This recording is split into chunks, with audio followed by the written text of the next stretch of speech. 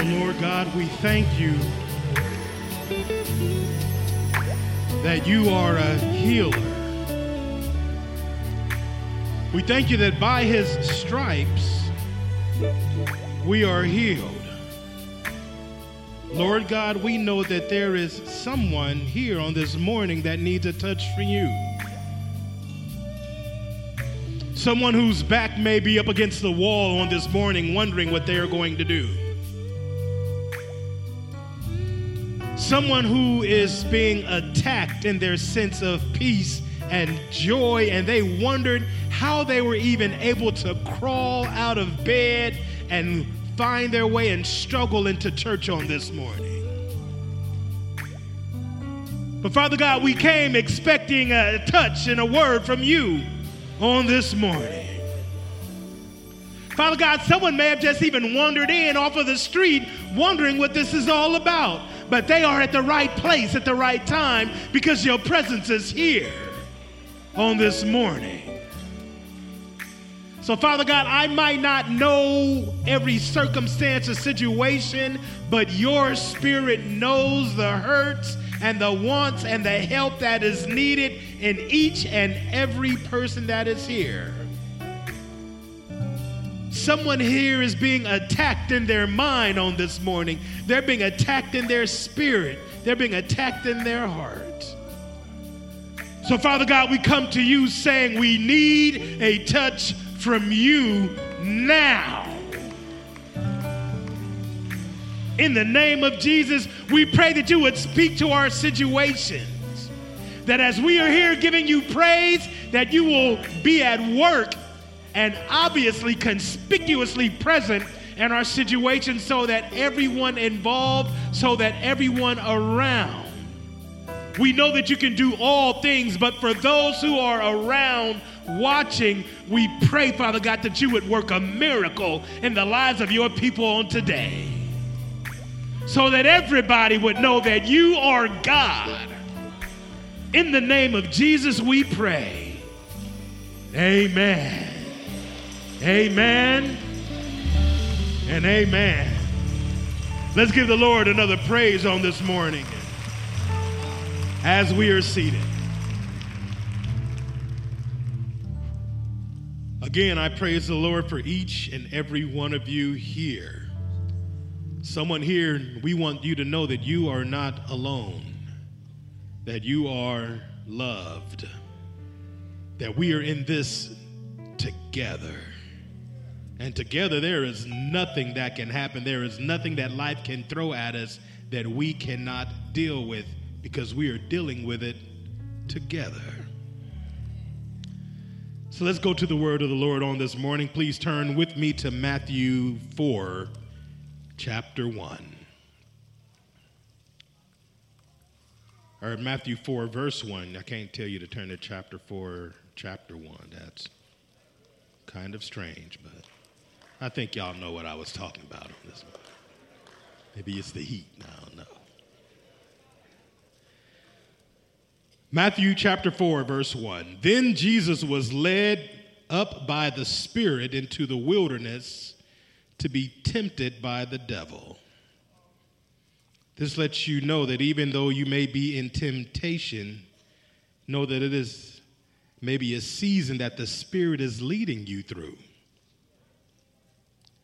Then Jesus was led up by the Spirit into the wilderness to be tempted by the devil. And when he had fasted 40 days and 40 nights, afterward he was hungry. Now when the tempter came to him, he said, "If you are the Son of God, command that these stones become bread." But he answered and said, "It is written, man shall not live by bread alone, but by every word that proceeds from the mouth of God." Then the devil took him up into the holy city, set him on the pinnacle of the temple, and said to him, "If you are the Son of God, throw yourself down. For it is written, he shall give his angels charge over you. And in their hands they shall bear you up, lest you dash your foot against a stone. Then Jesus said to him, it is written again, you shall not tempt the Lord your God. Again, the devil took him up on an exceedingly high mountain and showed him all the kingdoms of the world and their glory. And he said to him, all these things I will give you if you will fall down and worship me.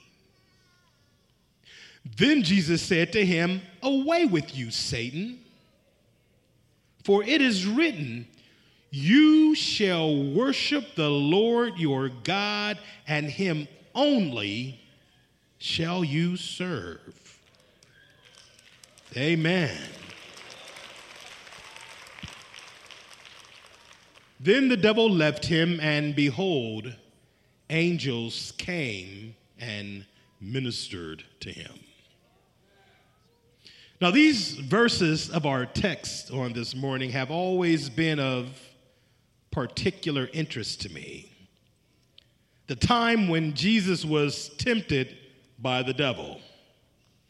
When I was little, I remember seeing scary pictures that depicted Jesus deep in a prayerful state, looking up at the sky while a horned and hoofed Satan would be hovering over him, tempting him with the words of our text on this morning. How many of you have seen some of those pictures? Well, as I grew older, I began to disagree with those portrayals to a certain degree. I began to shy away from them because they seemed to paint, at least to me, an inaccurate portrayal of what temptation looked like. You see, as I grew older myself and faced temptation and even succumbed to it in my own life and development, never once did I see a grotesque or hideous horned demon hovering anywhere near me, offering me this or that. I never heard a deep, nefarious voice inside of my head when I was being tempted. In fact, the voice that I would hear would sound terrifyingly like my own voice.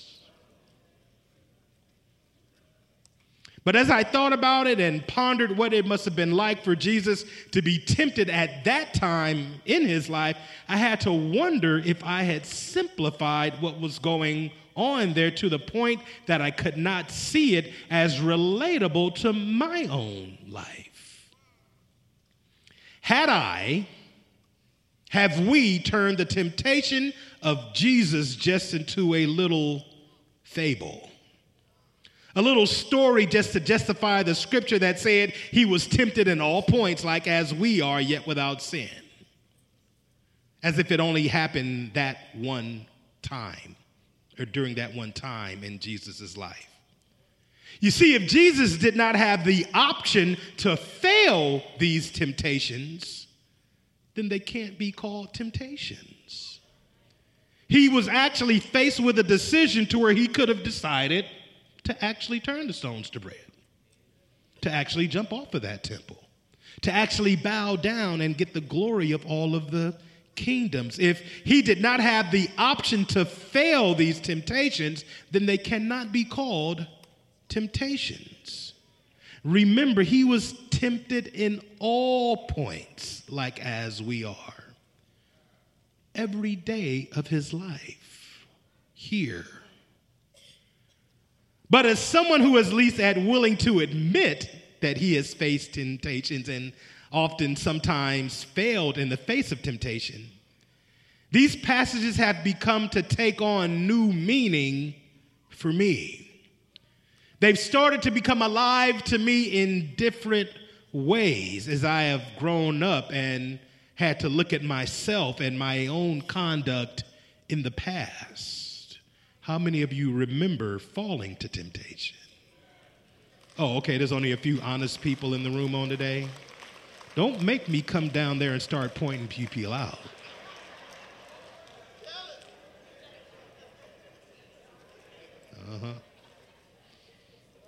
But in our text, I'm going to keep it back to the text. Amen. I ain't going to mess with nobody today. In our text, Jesus has just been baptized by John the Baptist. The word says that the sky opened up and the Spirit descended on Jesus like as a dove, and a voice was heard thundering from heaven saying that he was God's beloved Son, in whom God is well pleased. Now, I don't know about you, but to me, that does not seem like a normal, natural occurrence. I mean, sometimes we read over this account like God's voice coming audibly from the sky is something that we hear every day. I'm sure that it shook everyone there to the core of their being. But I'm certain that it didn't shake anyone to their core more than Jesus himself. Think about it. You were just told by a voice from heaven, so loud that you heard it on your inside, that you were the Son of God and God was well pleased with you. Try to, if you can, put yourself in that position. Use your holy imagination for a second. You were just told that you are the Son of God. The Son of God. The word says that he was then driven by the Spirit into the wilderness. Now, I'm sure for a good while he struggled to wrap his mind around what had just happened to him. Struggled to understand what it meant. The sky really opened up and a voice, the voice of God, really just said that I was his son and he was very pleased with me. It had to be very unsettling indeed. We don't know what he thought exactly as he pondered these things. We don't know the thoughts of the Christ while he was up on that mountain fasting. The word said that he was in the wilderness fasting and praying for close to 40 days and 40 nights. 40 days trying to make sense of what had happened to him when he got baptized. 40 days wondering if it really happened. Did that really happen? Did I really hear the voice of the Lord coming down from heaven? Did that voice really say that I was his beloved son in whom he was well pleased? Did that really happen? Did I imagine that? 40 days reflecting and fasting. No food. Sooner or later, something occurred to him. Something that may have been in the very back of his thoughts since just after his baptism. And while it may have crossed his mind as a fleeting thought at the beginning of his fast, but after 40 days, the thought and the feeling began slamming into him like a freight train. And it was the thought that it had been a very long time since he had eaten anything. He was hungry. In fact, he was starving. Now it's on. Now it begins. The thought comes to him, you were just told that you were the Son of God. The Son of God. Why not test it out? I mean, you are the Son of God, aren't you? Why not confirm what you heard from the sky when the Spirit of the Lord descended like a dove and prove to yourself at least that you are the Son of God by turning those stones into bread and feeding yourself? I mean, you know you can do it. I mean, we all knew and know that he could have done it if he wanted to. A little later on in his ministry, he fed 5,000 men, not counting all of the women and children. So we know that he could have done it. Why not use your gift to feed yourself and tend to your own needs?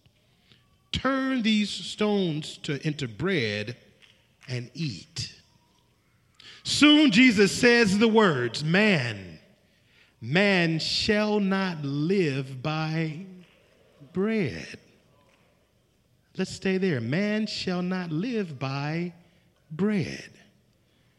Now, for one that lives only by the Spirit, that would be true and an easy statement to make. But as a living physical being, it doesn't seem to make sense. It would be foolish and unrealistic to say that we don't need bread. If you don't eat, you'll die. And if I, as a husband and father, don't provide for my wife and family's material needs, then I will be considered trifling and useless. But man shall not live by bread. We don't know how long he turned that phrase over and over in his head. It could have been hours until the word hit him like a lightning bolt alone. Man shall not live by bread alone, but by every word that proceeds out of the mouth of God. Yes, it's true. Amen. It's true that man does not need bread, or it's true that man does need bread and other aspects of material life. But pursuit of these things cannot be the focus of our lives or how we measure success. Man shall not live by bread alone. Jesus knew only by living in the Word would his life have purpose and meaning. And that he knew he was going to use his anointing to minister to and lift his brothers and his sisters, not to get rich and meet his own needs.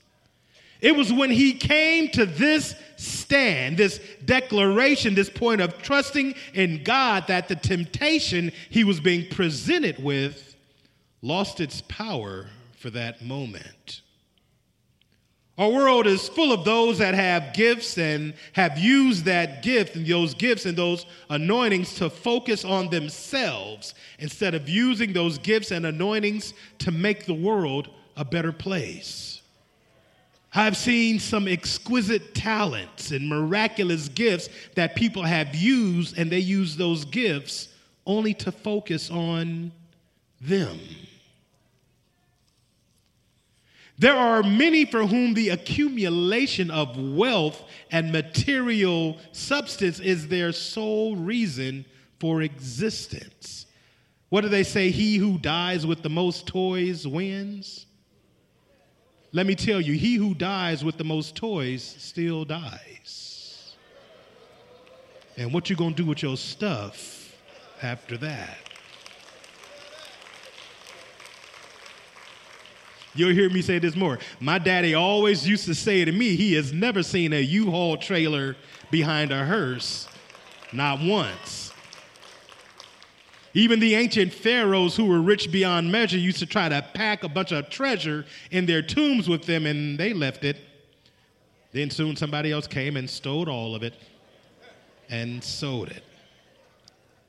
But that the only reason that they are here in their mind is to make, take, and get as much money and stuff as they can. Jesus knew and declared that we needed more than just material things. Don't get me wrong. Like I said, I need bread to eat and I need bread to feed my family. But he knew that you needed more than just material things. He said that we would live by the words that came from our Father, who said in Ezekiel 34:15, I will feed my flock. I will make them lie down, says the Lord. So he made it past that temptation. Man shall not live by bread alone, but by every word that proceeds out of the mouth of God.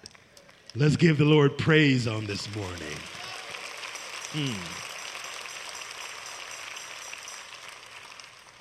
Then he was taken up into the holy city, and sat on a pinnacle of the temple, and the words came to his mind, if you are the Son of God, if you are the Son of God, throw yourself down. For it is written, even the devil knows how to say it is written. For it is written, he shall give his angels charge over you, and in their hands they shall bear you up, lest you dash your foot against a stone. Jesus then said to him, it is written again.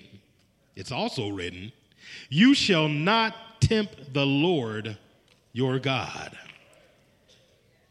Now, it would be very easy, real easy for someone in Jesus' position, the Son of God in whom God is well pleased, to start believing in some way that they were special in some kind of way, that the rules don't necessarily apply to them. We see it every day. Sometimes we walk down a well-worn path that many have traveled before, and we think that we won't end up where everyone else has ended up that walked down that path.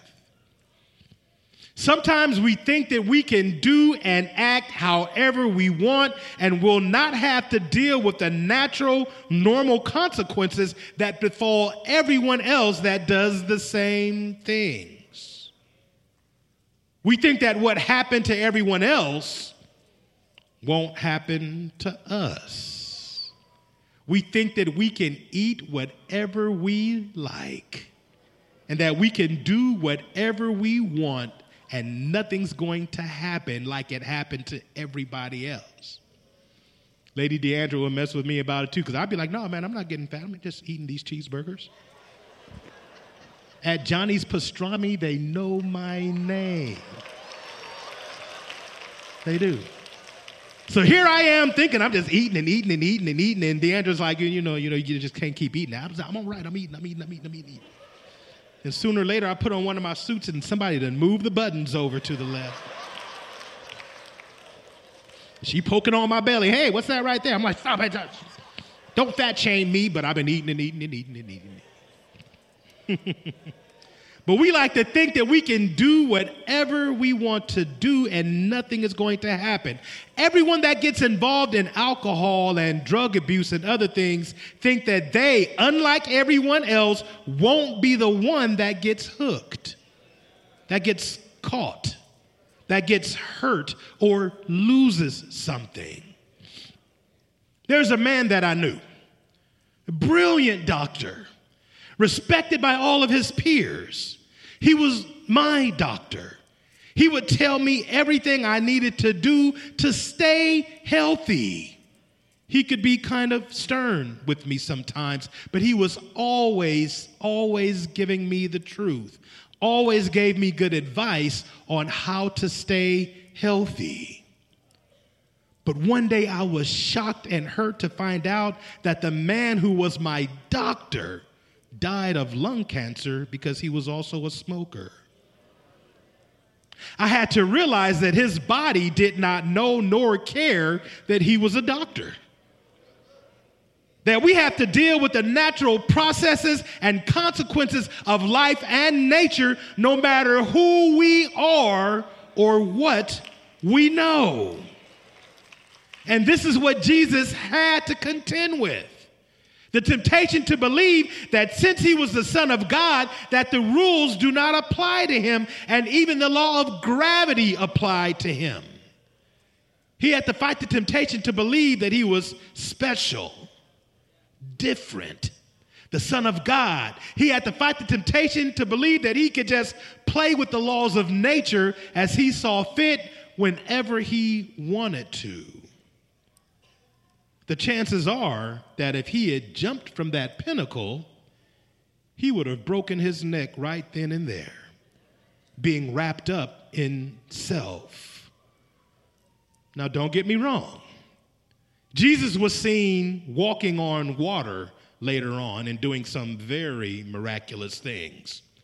Raised the dead, healed the sick, fed thousands of people out of next to nothing, quieted the storm. He even rose from the dead. All of those are beyond the scope and scale of physics and normal nature. But those miracles were never for the purpose of bringing glory to himself as the Son of God. It was never to make people worship him. It was never just to test it out, to see if I could do this for me. It was always to bring glory to God the Father, or to draw us and all men unto him, unto the Father. Oh, give the Lord praise. It was never for him. It was never so he could just make a statement that, I'm Jesus, Son of God. That's right. Now, the third temptation that I believe was probably one of the most toughest temptations at this time was saved for last. Our text reads, again, the devil took him up on an exceedingly high mountain and showed him all the kingdoms of the world and their glory. And he said to him, all these things I will give you if you fall down and worship me. But what is exactly meant by the kingdoms of the world? Many theologians have thought that this alluded to power over the lives of other human beings, the powers that the kingdom of this world represent. There is no doubt in my mind that if Jesus had decided to, he could have been the most powerful conqueror that this world has ever seen. Greater than Alexander, greater than the Caesars, greater than Napoleon and Genghis Khan, and greater than Sun Tzu and Hannibal, all of them combined. The kingdom that Jesus established physically would still be in power today. Nations and civilizations would tremble at the sound of his name and the power of the armies that Jesus could have risen if he so chose to. He, in his physical mind, could have thought, who better than the Son of God to establish God's earthly kingdom? God will rule heaven, and I'll rule down here. I could do so much good. I could end hunger. I could end poverty. I could make everything right. Think about it. The kingdoms of this world, if you bow down and worship me. Now, I don't necessarily think that it was worship in the traditional sense that the devil was talking about, that we see it as. Not a hail Satan kind of thing, but in the self-will and in the self-worship and in the self-will and worship that it would take to conquer the world. I mean, you have to be a really audacious person to think that you could have all of the kingdoms of the world. In fact, most of the men who have tried in the past were a bit high on themselves. They were all megalomaniacs. Think of all of the past conquerors or would-be conquerors of the world. They were so hung up on themselves that they could not hear anyone trying to speak to him. But in going that way, he would, in essence, be bowing down. If Jesus did that, Jesus would have been, in essence, bowing down and worshiping himself. He had to know his purpose. He knew that he came to earth not to be served, but he came to earth to serve. He didn't come to rule. He came to serve. He could have decided, as the living embodiment of the presence of God, to set up his own kingdom in the name of the Father and physically, by force, bring the whole world under his rule. But that would not have freed us from sin, nor would it have put us in a position to know God for ourselves. Think about it. There were more than a few times when the people themselves tried to crown him as king. But every time he fed a multitude, they would try to crown him, and he had to stop them. Every time he did it, every time a temptation that he had to overcome. How many of you would have been able to withstand crowds of people saying, "You're the king, let us crown you as king"? How many? They say that absolute power corrupts absolutely, but I've never had enough to know what that's like. So how many of you would have been able to resist being crowned queen or king of all? They screamed out, "Hosanna, Hosanna," as he came into Jerusalem and laid their clothes in the road, giving him a king's welcome. The pressure not to get caught up in all of that was enormous. It was insane that he was able to step through that. But by then, he was ready for it. He didn't believe the hype because he declared back on the mountain, "I am going to worship the Lord my God, and only him shall I serve." Hallelujah. Give the Lord praise that he didn't come to conquer, but he came to set us free. He came to set us free from sin. He came to serve. That's why he washed the feet of his disciples, and he would not let them object. They wanted to worship him as king, but he wanted to serve them as servant. "If you do not let me wash your feet, then you have no part of me."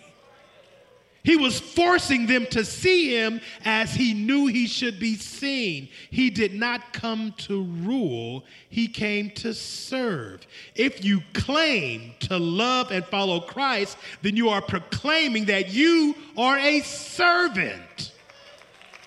That's why I'm not down with this whole, "What's up, king? What's up, queen?" We are servants. I'll even go as far as to say samurai, because the word samurai means to serve. We are servants.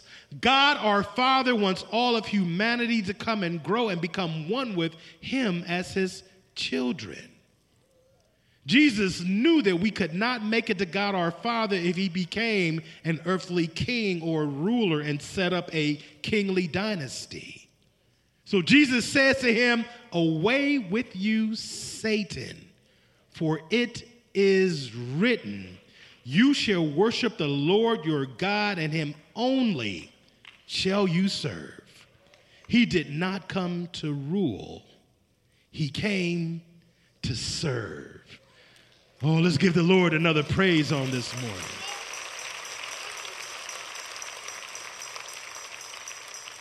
I know it's a hard pull, but stick with me. Now, these three levels that the devil approached Jesus on attempted to appeal to three different aspects of Jesus' identity and character. First, by using his gifts, powers, and anointing to satisfy his own needs and desires. Secondly, and the second one was to feed his own ego as if the laws of nature did not apply to him and that he could make them act on a whim, outside the plan and the laws that God had set in motion regarding nature. And third, to be an earthly king and a conqueror that he knew that he could be and have all of the kingdoms of the world bow a knee to him, which would have been another form of self-worship. However, it could be said that the greatest temptation that Jesus faced was not on that mountain or in today's text. The greatest temptation that Jesus ever faced, in my opinion, was in the Garden of Gethsemane. In the Garden of Gethsemane, we find out that Jesus really did not want to go to Calvary.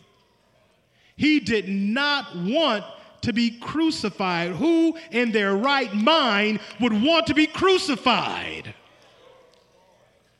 We We see Jesus and we think, oh, he's so holy and he actually gave his life for her. He did not want to do that. He had to have asked himself, what is wrong with a man growing older and getting married and enjoying a long, fruitful life? What's wrong with wanting to play by the fire with my children and my grandchildren? I'm sure that Jesus would have wanted these things just like any normal man would want these things. There is nothing wrong. I look at Deandra, I look at Charles and Julian, I look at my family, I look at your families, and I think there is nothing wrong with that. That is a good thing. What's wrong with me wanting to have children and grandchildren and a wife and to be able to contribute love and blessing into the world? Why must I die? Why?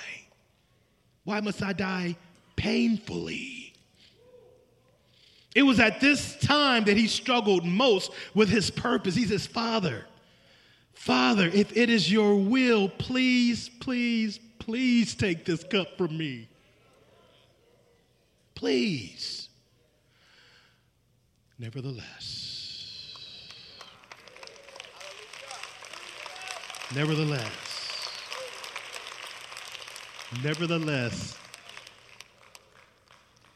not my will,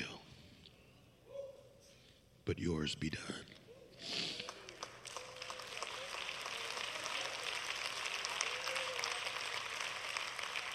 You see, because he said yes, you and I can now be saved. Because he said yes, you and I can now be free. Because he said yes, we can all have eternal life. Somebody give the Lord praise that he said yes. Hallelujah.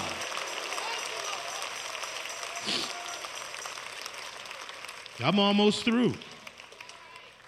Now, to me, these temptations ultimately come to one central point that was being dealt with. One point.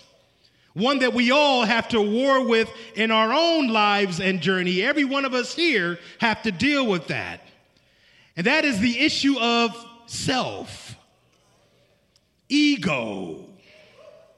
They were all appeals. All of the temptations were appeals to self-worship.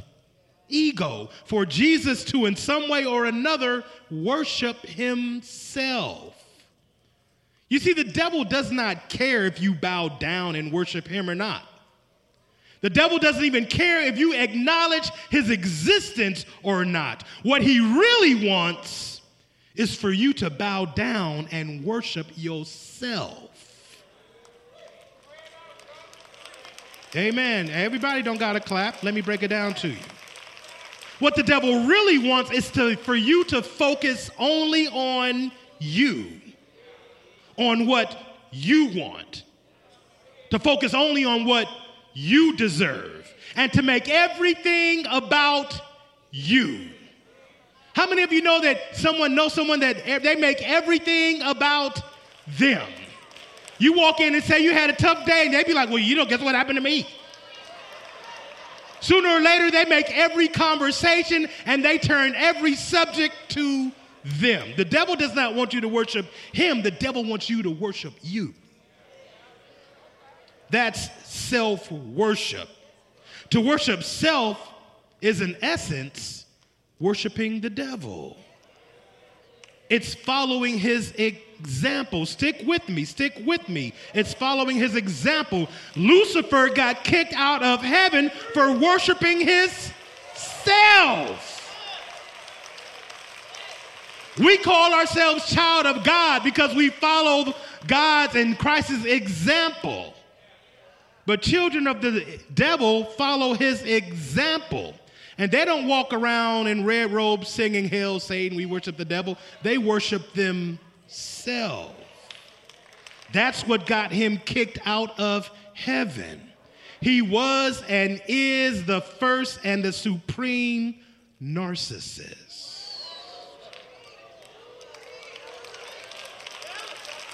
Oh, I said we're almost done, but you need to strap in. Now, it's only natural.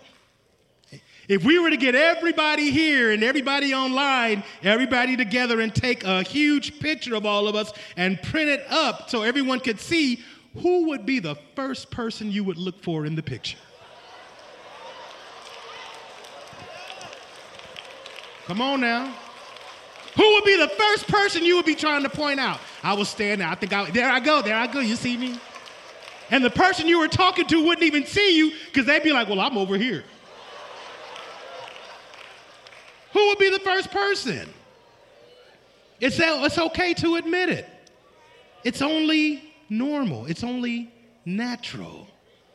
But there has never been in this world a stronger move for self-worship than in this time now. In this time, we don't bow down and worship idols made of stone and wood. We have become our own idols. In this time, we can be as wrong as two left shoes. Know that we are being wrong and be ready to fight if somebody tells us that we're being wrong.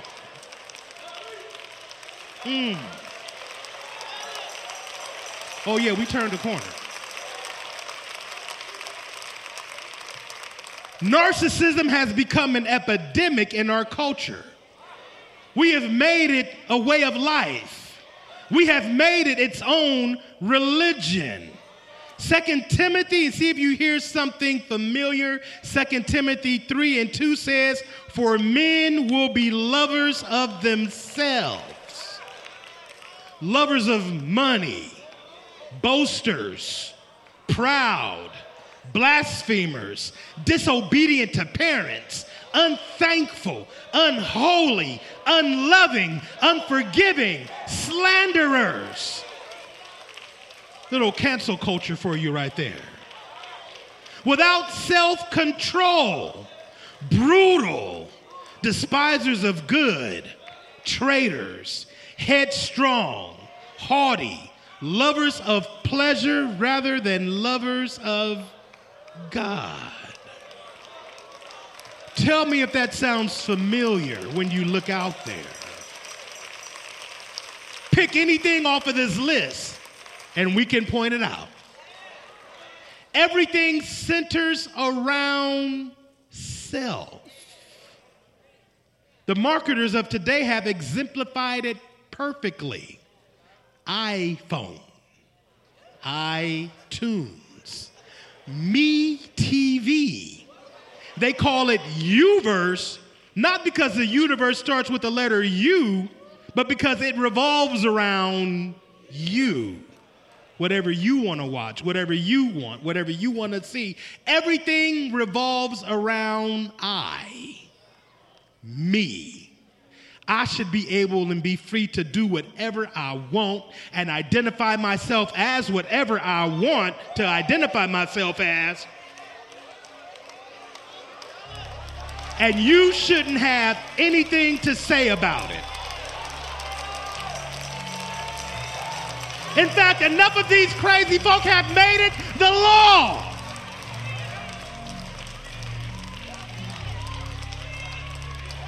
We're going to get into some of that a little bit later down the road. Just stick with us.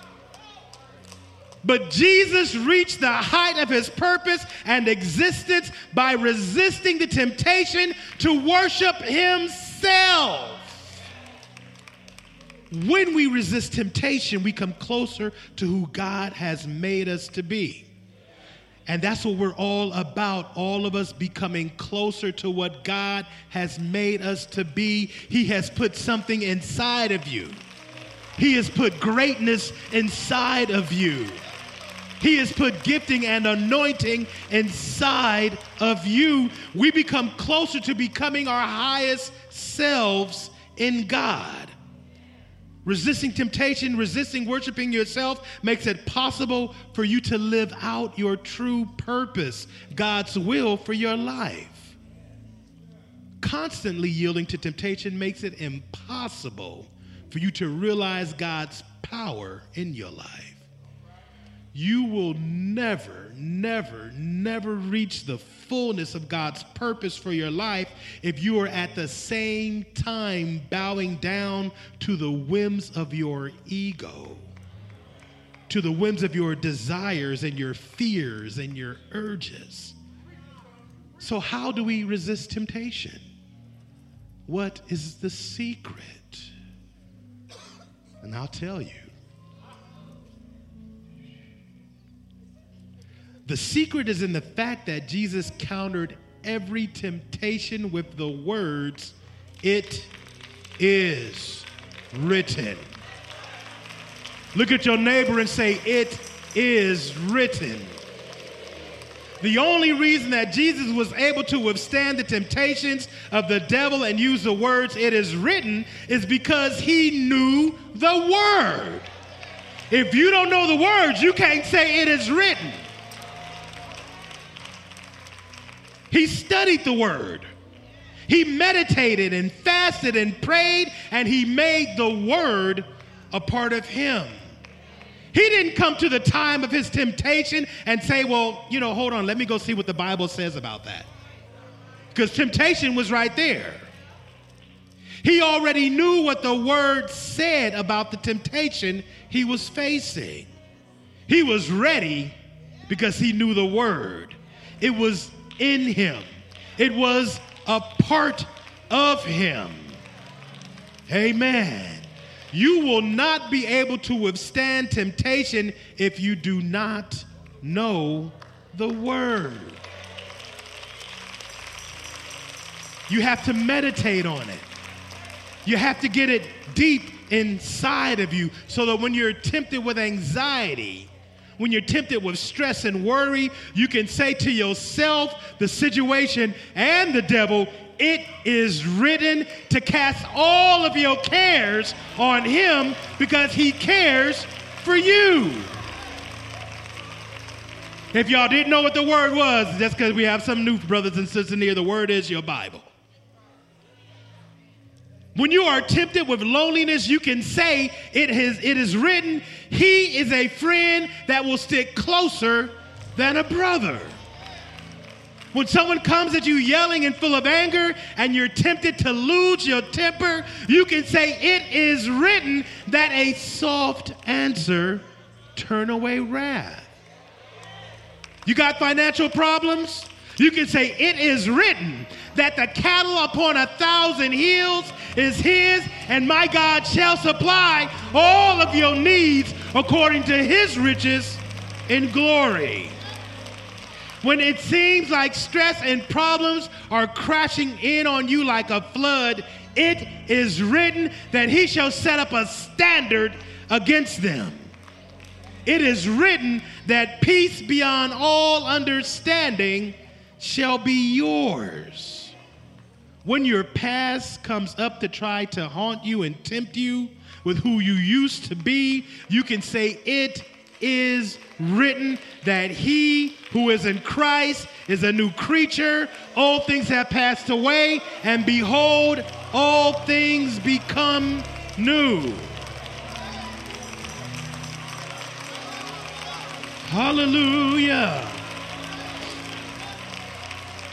When you think that you can't make it and you are tempted with fear, it is written that we can do all things through Christ, which strengthen us. It is written that God has not given us a spirit of fear, but a power of love and a sound mind.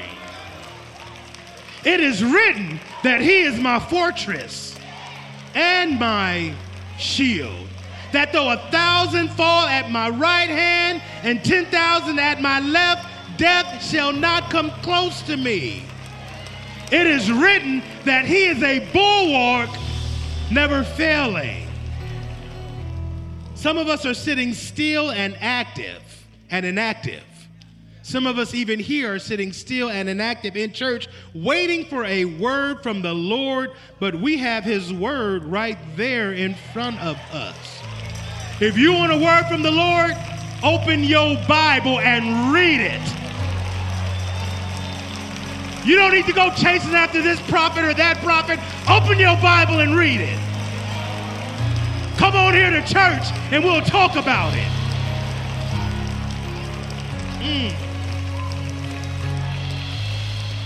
Victory over temptation, over life itself, is right there in the Word. That word from the Lord that you are looking for is right there in your Bible. You need to read it. You need to make it part of you. In the Word there is victory. In the Word there is power.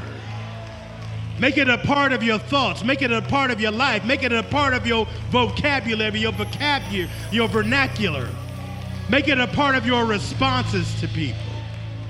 Oh, that's enough. Everybody stand up and give the Lord praise on today. Everybody standing. Hallelujah. Come on, give the Lord praise. Hallelujah. Hallelujah. Go on and give him praise on today. Hallelujah. Come on, worship him. Worship him. Hallelujah. Hallelujah. Come on now. He's present in the room. All he needs is a yes. Hallelujah. Whoa. Oh, to Jesus I surrender. Oh, sing with me. All to him I freely give. I will ever trust him in his presence daily.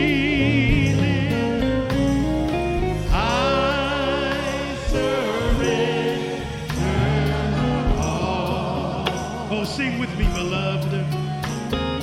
I surrender all. Oh, let this be your prayer on today.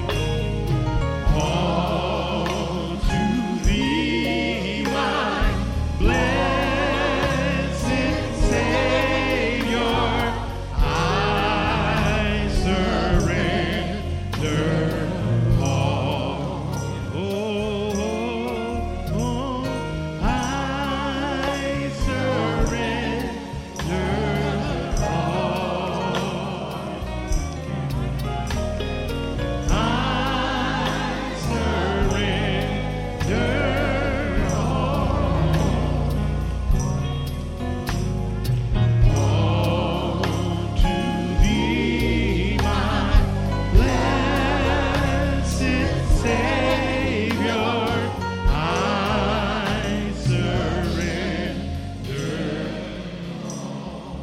Beloved, all eyes closed, all heads bowed. This is the most important time of our service on today. The devil is real, but the devil is a defeated foe. The devil is real, but he is defeated. He was defeated on Calvary. Now we just have to achieve victory over ourselves. It is written, for we do not have a high priest who cannot sympathize with our weaknesses, but was in all points tempted as we are, yet without sin. Our Heavenly Father will not allow you to be tempted above that which you are able, but he will provide you a way out. You just have to take it. It is written. Because Jesus resisted temptation, we can be who God truly made us to be. Since Christ resisted temptation, we know that we can have victory over life. We can have victory even over ourselves. Someone may be here that needs to know that Jesus loves you. He wants to be a part of your life. He understands and he knows what you are going through. He understands and knows where you have been, what you have done, and he still loves you. He wants you to know that you are not alone. It is written that he is a friend that sticks closer than a brother. If any person is in Christ, they are a new creation, old things having passed away, and behold, all things become new. Let him give you victory in your life. My beloved, there is someone here that knows that now is the time for you to give your life to Christ. Just come down to this altar. All of this time has been for you to be able to come to know who Christ is. Let him introduce you to who you really are. Let him introduce you to who you could be in him. Let him introduce you to your highest self.